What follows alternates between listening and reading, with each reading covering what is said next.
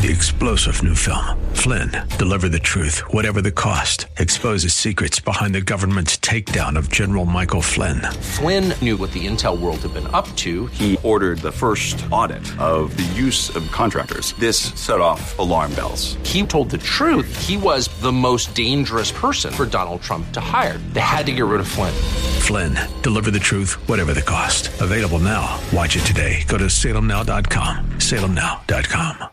The following is a conversation between Nat Kendall Taylor, Chief Executive Officer of Frameworks Institute, and Denver Frederick, host of The Business of Giving on AM 970 The Answer, WNYM, in New York City. We have all been told, at one time or another, to sell an idea or convince someone of a particular point of view, we need to reframe the issue. But to do this around social justice issues, such as immigration, criminal justice, homelessness, addiction, and poverty, that's hard stuff and takes rigorous research. There is a nonprofit organization dedicated to doing this difficult work and has helped to produce some very significant outcomes. It's called the Frameworks Institute, and it's a pleasure to have with us this evening their Chief Executive Officer, Nat Kendall Taylor. Good evening, Nat, and welcome to the Business of Giving. Thank you very much. Nice to be here. Tell us about the Frameworks Institute and the mission of the organization. Sure. The Frameworks Institute is actually in its 20th year this year, coming to the end of its 20th year, and we're a nonprofit organization. We describe ourselves as a social science communications think tank. That's a mouthful and kind of ironic given that we do communications and struggle to come up with a short, concise, awesome way of talking about what we do. But we are a group of about 30 largely social scientists. I'm an anthropologist by training, but our staff consists of people who are political scientists and sociologists and social psychologists and linguists. And what we do is we study how people think about social issues in really kind of the deep, common ways that underlie opinions and attitudes. And then we study how the way that people present information shifts those deep patterns of thinking. And specifically, you would be a psychological anthropologist. Tell us a little bit more about what that is. That's right. And if you're someone who knows what a psychological anthropologist is, congratulations. There's one or two of you out there in the world, and that's about it. And my parents are not part of that one or two. What do you do? So I've been doing framing work for about 13 years now, and in that work I am centrally interested as a psychological anthropologist in the way that people use culture to think, how people use culture to process information, to make meaning of messages that they receive, to kind of take on information and use it to reach decisions about how to think about issues, what to do about them, and also kind of how to feel about the problems that we face as a society. Before I started to do framing work, I used that same approach to do some really different stuff, primarily on the Swahili coast of Kenya, studying how families with children with epilepsy think about that condition and how culture influences the way that they make decisions about whether and where to seek treatment. You know, you just mentioned framing, and framing can get bantered around quite a lot to the point you don't even know what it means. So what is framing, and why is it important? Yeah, framing is certainly, among a host of other terms, narrative change being another one of these things. Innovation, where it becomes so ubiquitous that it loses any and all meaning that it ever once had. Right. And so when I talk about framing, when Frameworks talks about framing, what we mean is the ways in which decisions in how you present information affect people's perceptions and behaviors. That's it, simply. The choices that you make in how you communicate your messages and how those choices, both big and small, have impacts, have effects on what people think, how they feel, and what they are or are not willing to do. And sometimes those are kind of the big obvious choices about whether you frame messages in terms of innovation or responsible management or fairness or success. And sometimes they're really small choices that you make in terms of, for example, how you use pronouns on the issue of immigration, for example, whether you say us and them, they and those, or whether you say we and ours are really significant choices when it comes to a lot of the issues, the social justice issues that we work on. Very interesting. How do you think about communications? What is your mindset? Are you trying to maybe target a particular audience, or is it broader than that? Do you have a time frame in mind? Tell us how you're thinking about all that. Yeah, so one of the ironies about me doing work on communications is that I'm not trained in communications. I have what I think is probably a pretty different, sometimes that's good different, not all the times different, way of thinking about communication. So I'm centrally interested, as you could imagine, being an anthropologist, I'm interested in culture. Yeah. I'm interested in how the way that we talk, the choices that we make in the way that we talk, and how those choices kind of persistently and consistently advanced into the public conversation can actually shift culture and change how we think about issues. That is my central preoccupation. I'm less interested with audience segmentation, fundraising, electoral communications. I'm really interested in how the way that we talk and talking in different ways, when a lot of people start to talk in different ways, how those changes can actually shift how we think and behave as a culture. And I'm interested less so in terms of kind of product communication, and I'm interested in social issue communication. Yeah. Well, you have a longer view. Yeah. I mean, most people are trying to have a message and get a donation or have somebody do something, but you're really looking for that tectonic plates and shifting that in the culture. And I think that's a frustrating thing sometimes. I think a lot of times when people approach someone who works in communications, they are looking for that more immediate, instant results. Yeah, I say this, you do that. Exactly. Done. Yeah. And I think it's a frustration for some, our staff included, myself included sometimes, that the work that we do on communications is it's not lickety-split. It's not a 6-month-long advertising campaign that has a wicked awesome bumper sticker that makes change, turn on a dime. It's the long kind of social movement perspective. So often when people communicate a message advocating to change a behavior or promote a positive social change, it not only doesn't work, sometimes it can have exactly the opposite effect. Can you give us an example where this has happened?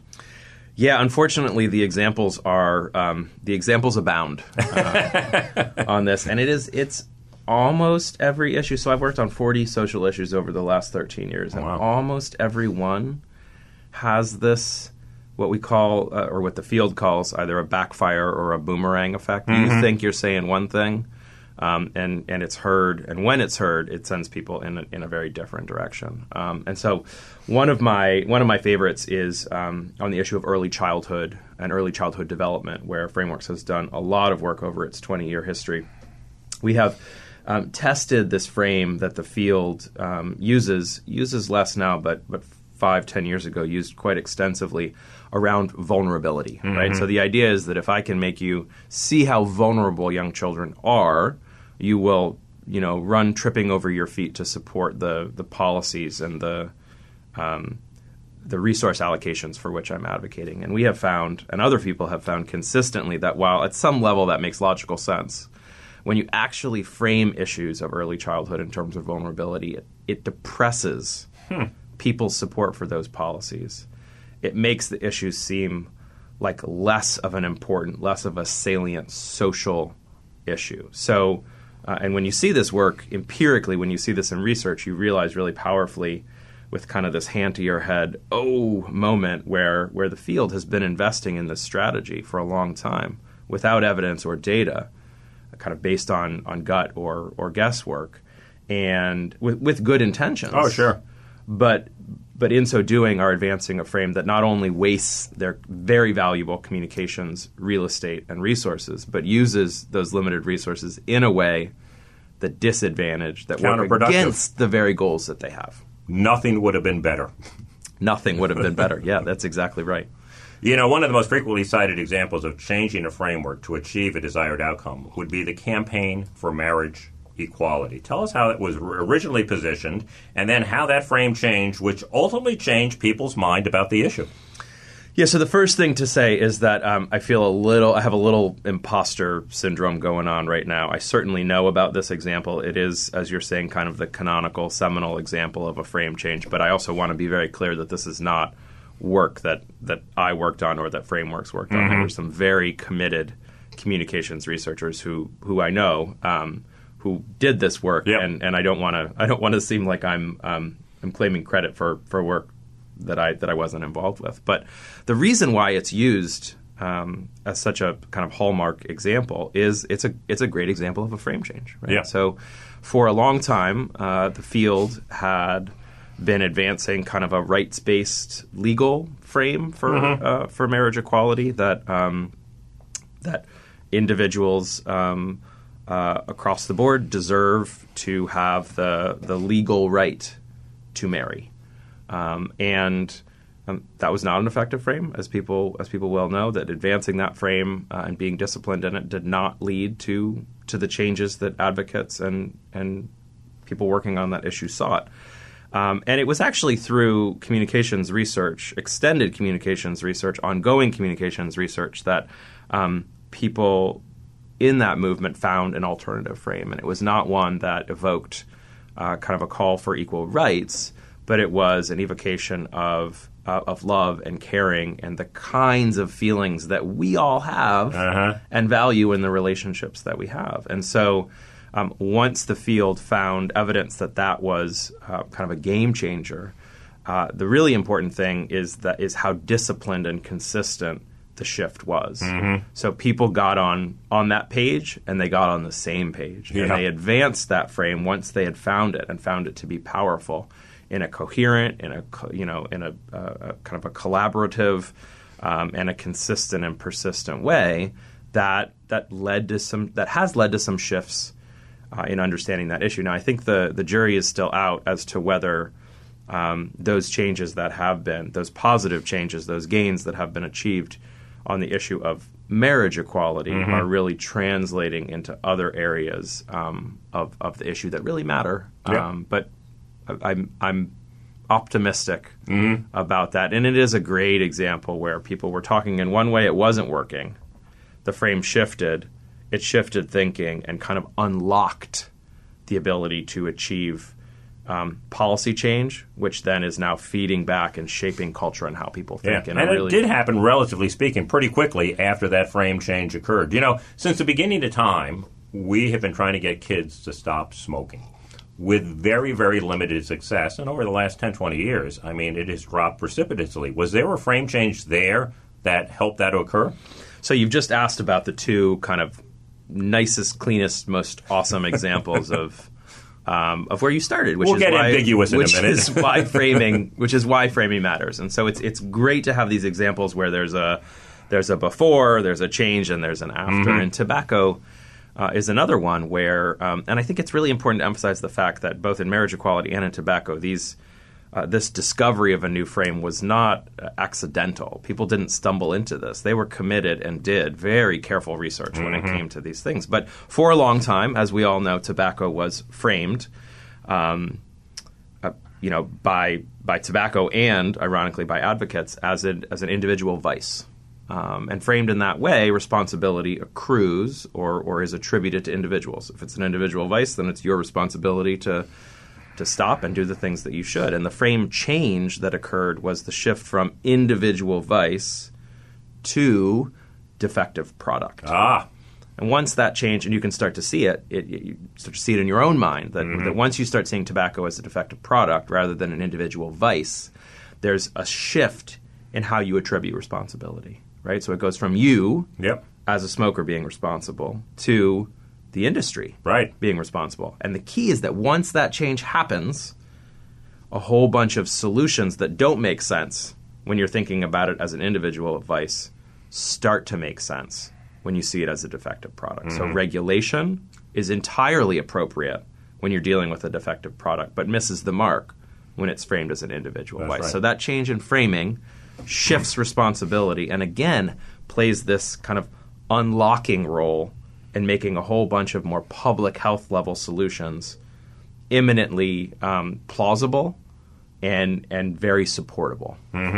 Well, let's talk about another individual vice, perhaps, which could be addiction, because that is being framed as individual suffering and bad choices, and the only solution is to make better decisions and have stronger will. It's sort of the Nancy Reagan just say no determination. So the opioid issue is often framed in that fashion. Now, what is wrong with that, and what can be done to change that framing? Well, I mean, it's very similar to tobacco, I think, right? So as long as an issue is stuck at the individual level, people's ability to see public policy solutions remains limited. Mm-hmm. Addiction in general, but the kind of specific issue of opioid addiction more specifically, has been plagued by this sense of kind of individual will, responsibility, choice, discipline.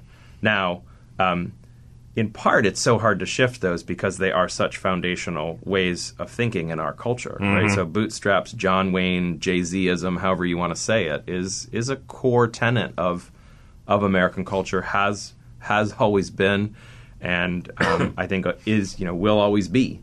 But part of the answer to shifting, and I think in some interesting ways, advocates have gotten much better at this on issues of addiction and opioid addiction in particular, in kind of allowing people to see the conditions that surround individuals and that lead to and keep individuals trapped in these patterns of addiction. And so I think that part of the answer for shifting mindsets on addiction is giving people as much practice in thinking about those contexts, those situations that individuals are in, and how we can change those as we give people in thinking about individual will and responsibility. Let me ask you about a broad issue, and it's one that drives me crazy, and I'm sure a lot of other people as well, and that is getting support to pass preventative, social, and environmental policies to make people safer, make people healthier. We'll spend a ton of money after the disaster occurs, but to do something up front, how do you change people's mind and opinion on that? Well, you've got your finger on it, which is it is really hard to get people pumped to go out and do a lot of work and spend a lot of money so that you see nothing. As a result. Right? Yes. So that conceptually is an incredibly sticky wicket. That's a really hard thing to frame for people. And there's a whole bunch of psychological reasons and cultural reasons why that is. So there's delay discounting, the fact that we always value the here and now more than the later. Right. There's cultural reasons why that's so difficult to get people to realize. But so this is something that I talk about a lot, and I think is, in terms of the field of communications, is actually quite under-researched and underfunded. There isn't a good body of research. There's starting to be, but there is not yet a good body of research that looks at how to crack that conundrum of prevention.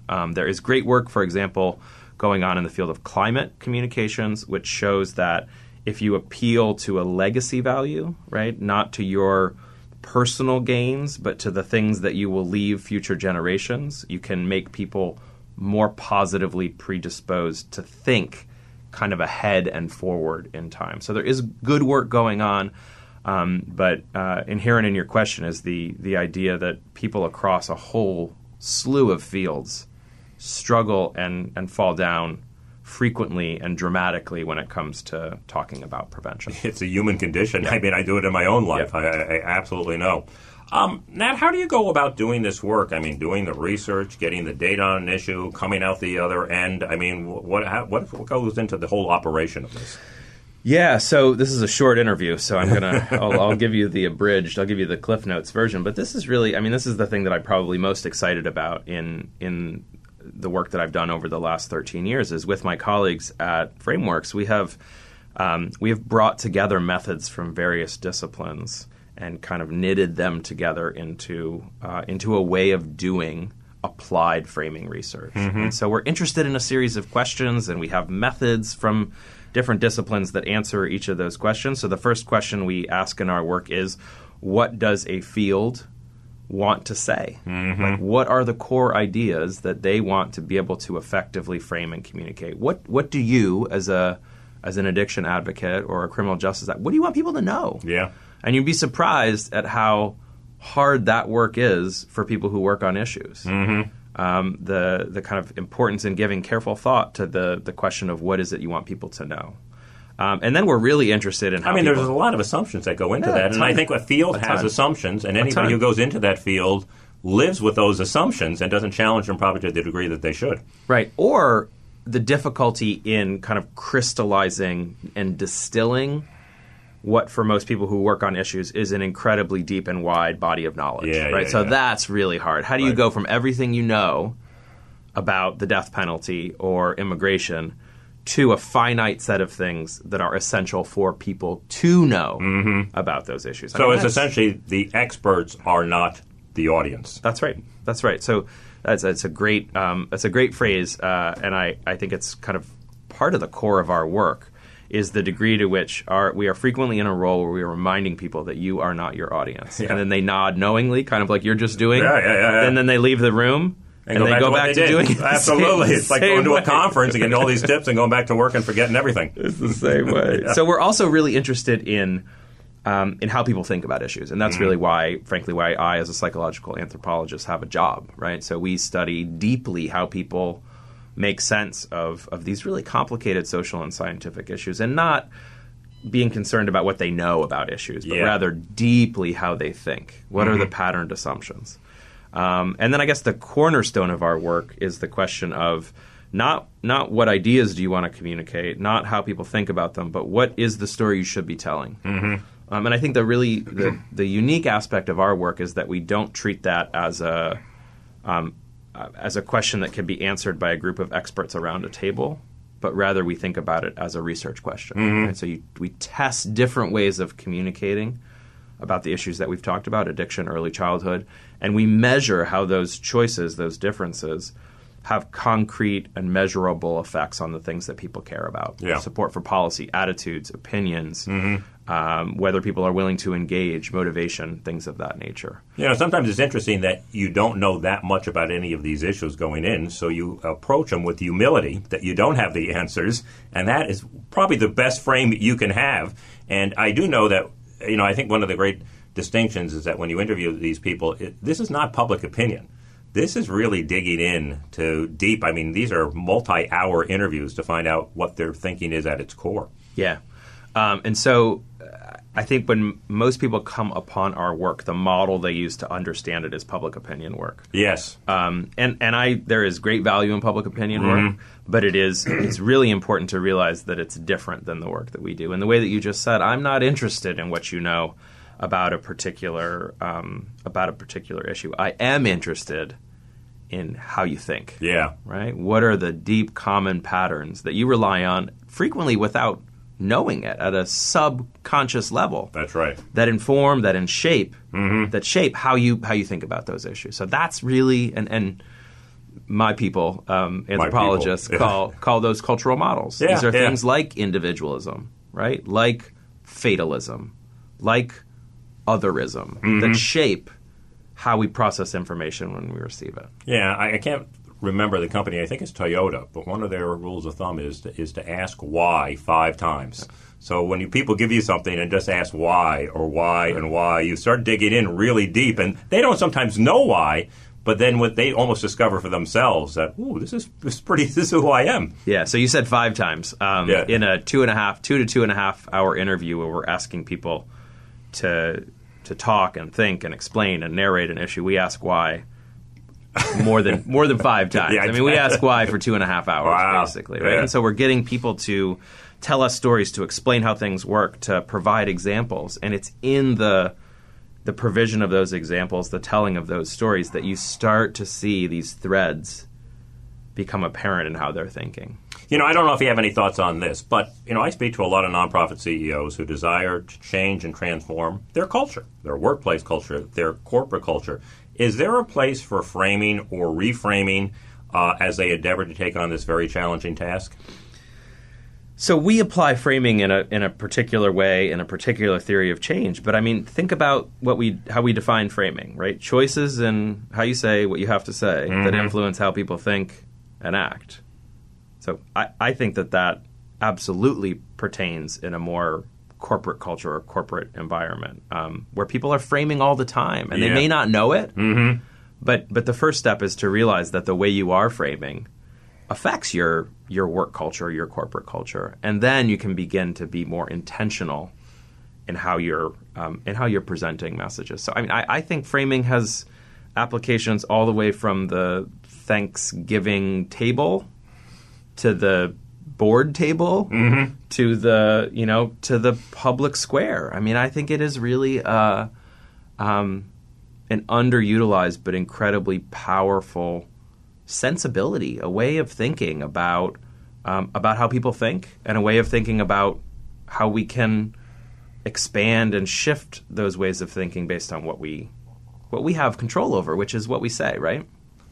So taking this down to the listener, who's always trying to persuade somebody, whether it be a colleague at work or a friend about an election, are there any things that they should keep in mind in terms of framing as they try to sell their idea to someone else?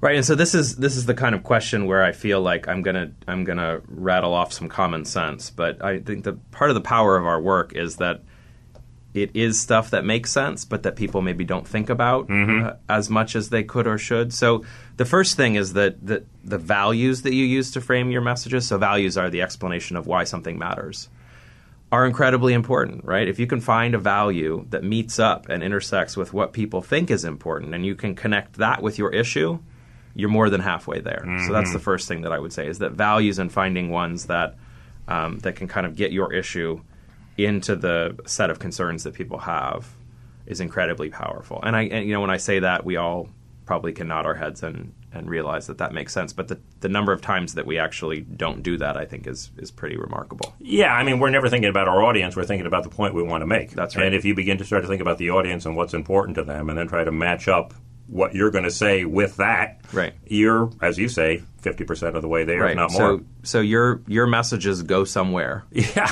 And that somewhere is stick. They can land. A place that's other than your mind. Right? Yeah. So I think that's an important realization. And then there's specific things. Like so many times the people who we work with who are incredibly kind of research-oriented and empirical just have this perspective that data wins the day, and that numbers are magical nuggets of persuasion. And I think we know, and there's a very rich line of research that shows that data alone do not win the day, right? Data cannot be your frame. Numbers are not the entirety of your strategy, and that you need to think about kind of positioning data so that they play a specific role in a larger story. Yeah, yeah. And then the other thing that I've seen across the issues that we work on, and this is for good reason, is that folks, and we do this in our personal lives, I do this all the time, is that we think that if we can show people who we're talking to how much of a crisis my issue is, how big, how bad, how dire and on fire it is,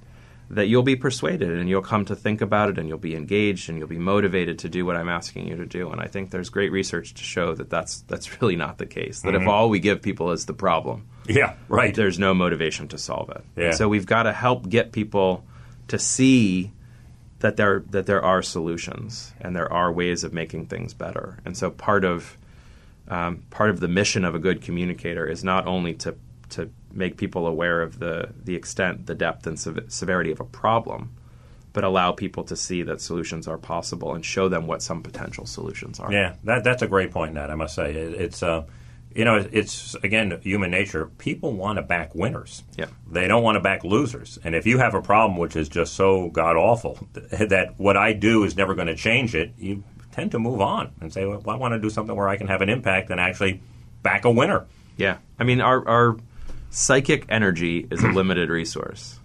And so we choose where to allocate it very carefully. And I would argue that a problem without solutions is not a good place to allocate that limited energy. Yeah, right? yeah. So we're looking for things that are problems, but that have solutions. Those are the things we want to be in on. Let me close with this, Nat. What have you learned from all this work about how people think? What do you know about that, which I don't know, and you could share with me? Yeah, I mean, I'm glad to say that I've learned quite a bit that I didn't know 13 years ago, and it's been an incredibly fortunate position for a psychological anthropologist to be in, having studied so many issues across so much time. And I think the thing that I'm left with, which feels really powerful and important right now, given our preoccupation with polarization and how different we are, is how similar we are. Right? The degree to which there are these common, deep understandings that largely are shared across groups we are told are different. Yeah. And I think there is incredible optimism and power in realizing the ways that we draw on similar ways of making sense of our world, the people in it, and the actions that are necessary to improve it. So I have some energy and some optimism around the fact that we are, in terms of the work that I have done, not as different as we are led to believe. Well, that's a great final insight. Nat Kendall Taylor, the CEO of the Frameworks Institute, I want to thank you so much for being here this evening. Tell us about the information you have on your website and how organizations can get in touch with you if they're thinking about their own communication strategy. Great, and thank you for having me, Denver. This was a fun interview. If people are interested in finding out more about the work that we do and who we are, all of our studies are free and publicly available. That's both the good news and the bad news. All of our studies are free and publicly available on our website, which is www.frameworksinstitute.org. And I'd encourage you to go on, check it out, and shoot us an email if you've got any questions. Well, thanks, Nat. It was a real pleasure to have you on the show. Thank you very much. I'll be back with more of The Business of Giving right after this. The Business of Giving can be heard every Sunday evening between 6 and 7 p.m. Eastern on AM 970 The Answer in New York and on iHeartRadio. You can follow us at Biz of Give on Twitter and at Facebook.com/Business of Giving.